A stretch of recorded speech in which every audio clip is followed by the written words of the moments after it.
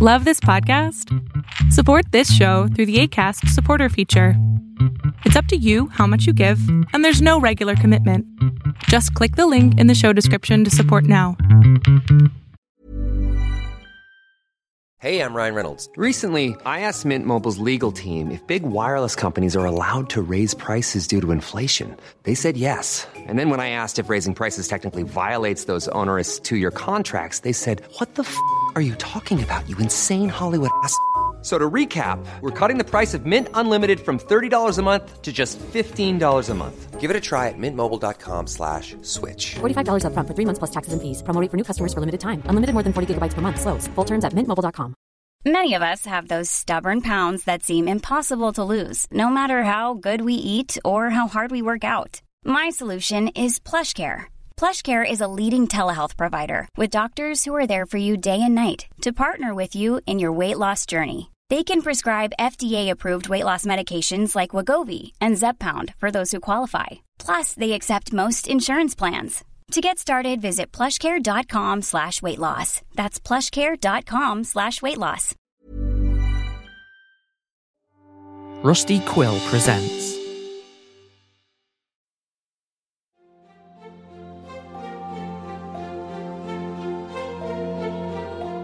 CIRCE, a podcast of the Ostium Network.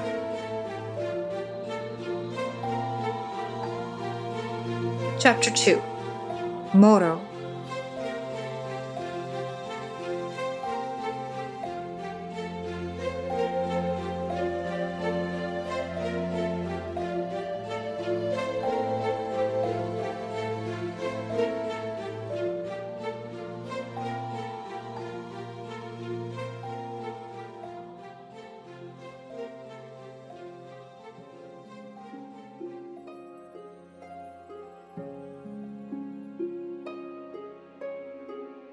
I never knew my mother or father, at least not when I was older. As a newborn bundle, they were there, helping me, supporting me, nurturing me, and then they were gone. Gone from my life, gone from this world. Their bodies were never found. No one knew anything. As for me, a babe of just 6 months, I was rescued by a very special woman. Clystra was her name. She was old when I was still very young.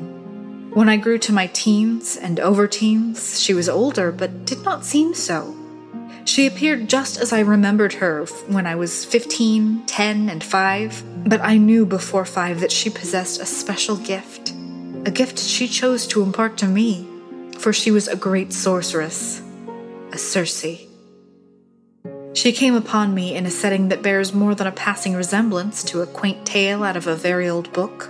I lay wrapped in a swaddling blanket in my wicker crib, studying the intricacies of my toes and their ability to move independently, as if they were their very own tiny little creatures. It made me giggle endlessly. My giggles grew louder when I discovered I could in fact reach these little toes, and my face grew shocked when I learned they were part of me. You are perchance wondering how I could recall a moment in such detail from a very young age, how the mind does not begin to keep and maintain thoughts and memories such as these until a few years greater in age. Let me elucidate and by the same token reveal the awesome power of the incredible Clystra. On the day she performed this complicated spell, I had no idea what her plans were. She told me nothing, but let me stew in my wandering thoughts.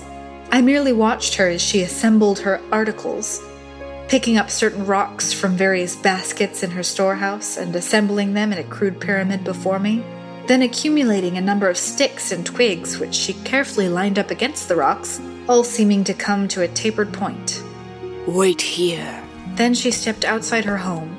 She was gone for but a few moments, and returned with a gorgeous vibrant green rose, the burgundy leaves flaming the exotic color of the flower. The fact that this rose's color was the same as my eyes was not missed by me, especially since Clystra has told me this myriad times over my years.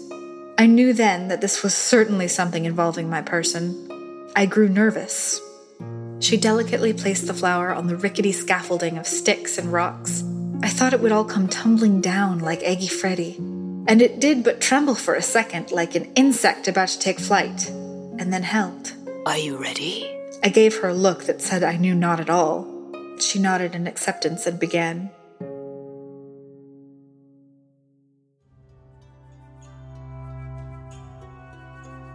Her legs folded beneath her and seemed to disappear.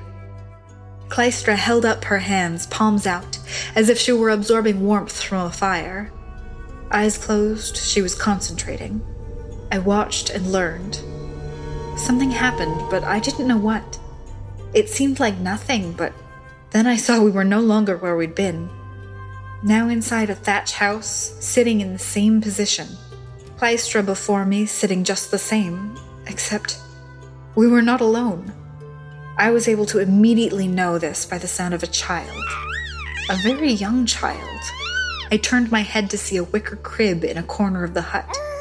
From my angle of view, I could not see who was in the crib, though the noises made it clear it was a babe.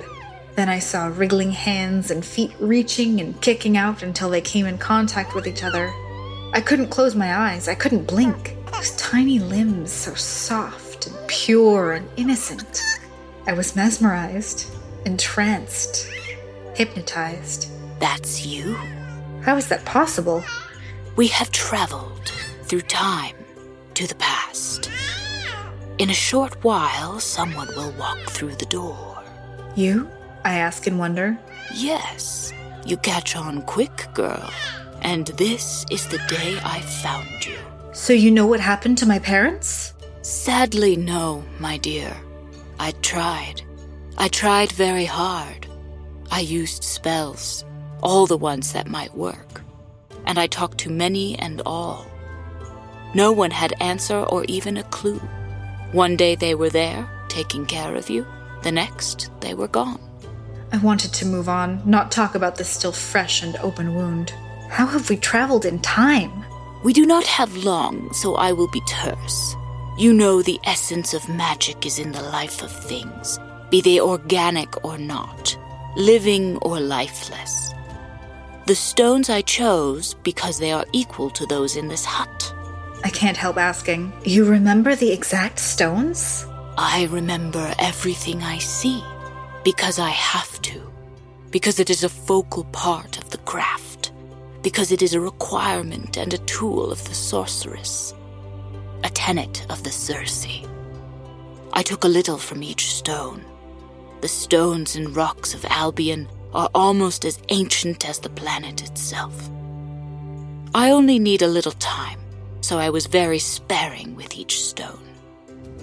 If you examine them, you may notice a new scratch, a small nick, nothing more.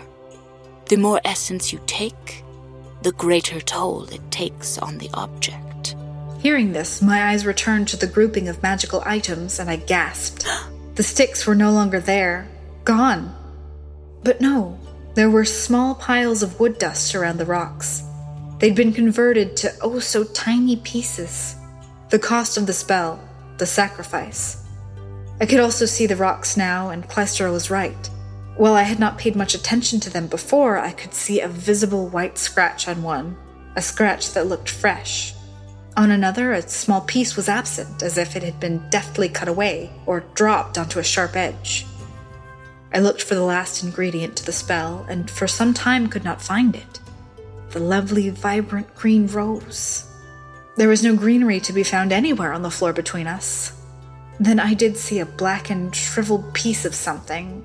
A small discarded banana skin that has been left for days to the elements.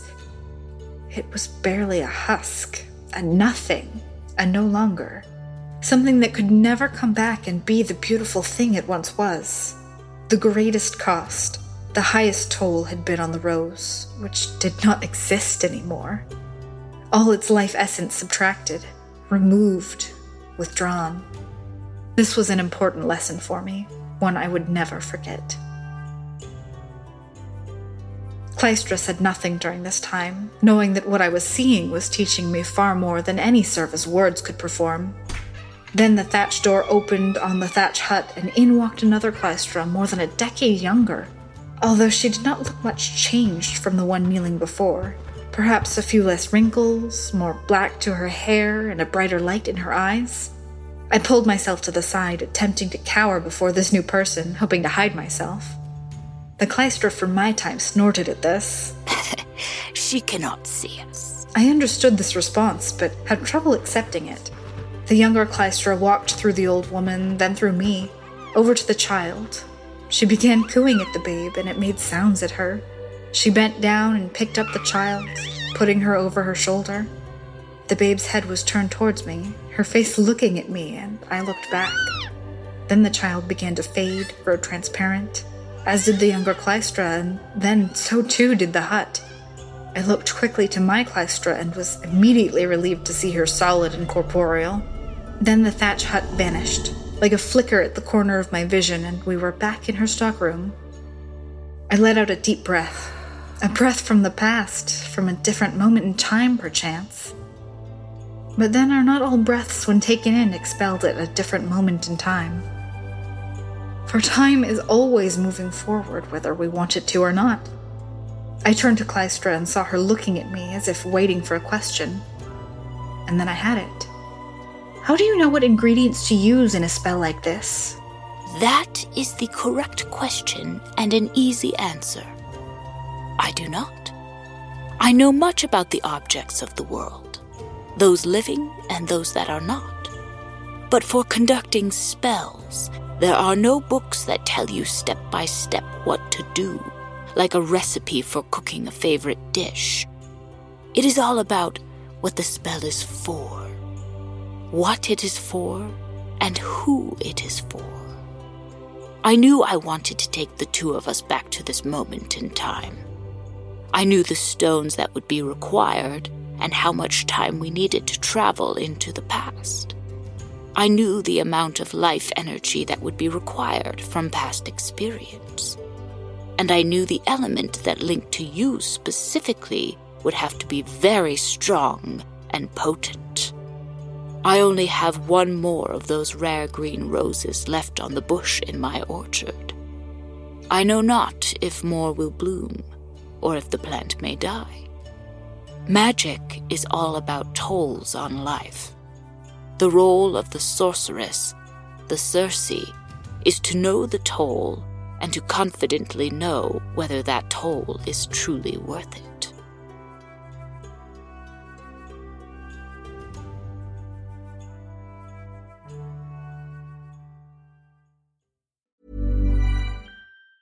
Hey folks, I'm Mark Maron from the WTF Podcast, and this episode is brought to you by Kleenex Ultra Soft Tissues, your ally to help tackle your allergy symptoms this season. I love the change of seasons, but nobody loves pollen and all those other things floating in the air that make you sneeze during this nice weather. Kleenex Ultra Soft Tissues are hypoallergenic and allergist approved, so fight back against watery eyes and runny noses without worrying about irritating your skin. For this allergy season, grab Kleenex and face allergies head on.